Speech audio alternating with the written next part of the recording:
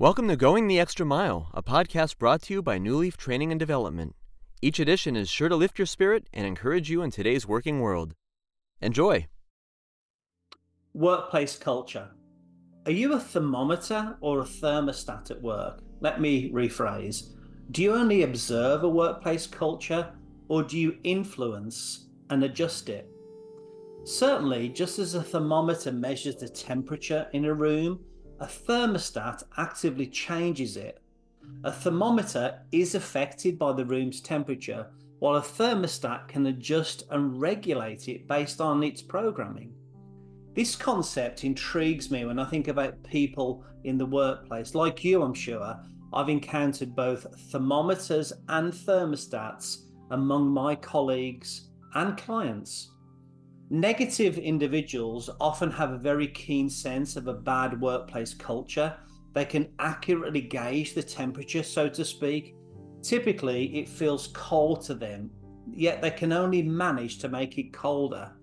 These people often act like it's someone else's responsibility to raise the temperature, constantly pointing fingers and forgetting that when they do, one finger may point outward while the rest point back at themselves. Their criticism makes it even colder. This lack of personal responsibility and accountability is evident in various workplaces. For instance, I recently attended a business dinner where a local politician, about to term out after many years of supposed service, spent most of his speech complaining and joking about those in power in his home state. One could say he's an accurate thermometer, or one could conclude he's been an out-of-order thermostat for far too long. Though elected to influence the temperature for his customers, his constituents, it seems he seems to have made little effort to do so. I find his record over the last 20 years as unimpressive as those individuals in real workplaces who complain without contributing positively.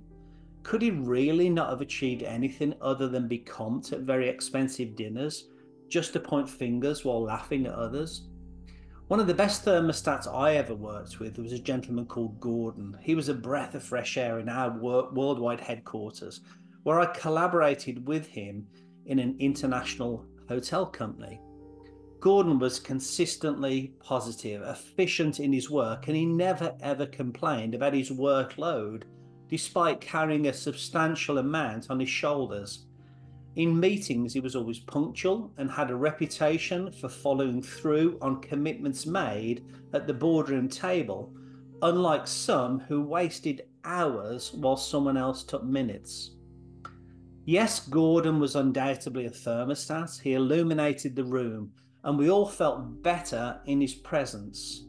Gordon adhered to high principles, never working on weekends, holding his family in the highest regard, investing in his exercise routine, and speaking fondly of his Sunday mornings at a sacred place in his village where bells had tolled for generations before him faithfully. When he brought this centeredness and calmness to us all on Monday mornings, the thermostat within him warmed us all. What I find most disheartening is when certain individuals join a lukewarm culture. Not only are they merely thermometers reading the low temperature in the room, but over time they exasperate the situation by bringing the temperature even lower. Their gossip, laziness, and a lack of personal responsibility decrease energy levels by a few degrees. They may have thought they were building rapport by being as negative as others, but in reality, they lower customer satisfaction scores, increase expenses, and cause sales to decline. Thermometers that also act as coolants are always on the lookout for a new job, either due to layoffs or the risk thereof. So consider this: whether you're an employee, an entrepreneur, a volunteer, a friend, a family member, or even a politician, are you a thermometer or a thermostat? I'm certain that our world needs many more thermostats. I believe our workplaces in particular will always benefit from individual thermostats like Gordon. One of the wonderful attributes of humans is that our future doesn't have to be the same as our past. We've got freedom of choice to change the present. Yes, it's useful to know how to read the temperature, but today would be a great day to warm up others. It gets really cold sometimes in this world, especially at work. I hope you found that short story useful, and if you did, feel free to rate, review, and share this podcast. We'll be back next week with another episode, and we also invite you to check out our other weekly podcast, Take 5, an inspiring interview with a leader worth listening to. Bye for now.